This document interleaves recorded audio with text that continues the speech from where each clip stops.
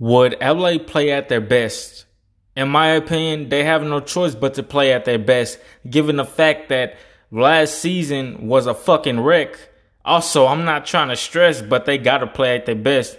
Especially, like, obviously, I know, you got new teammates on the floor, NBA court, etc., etc.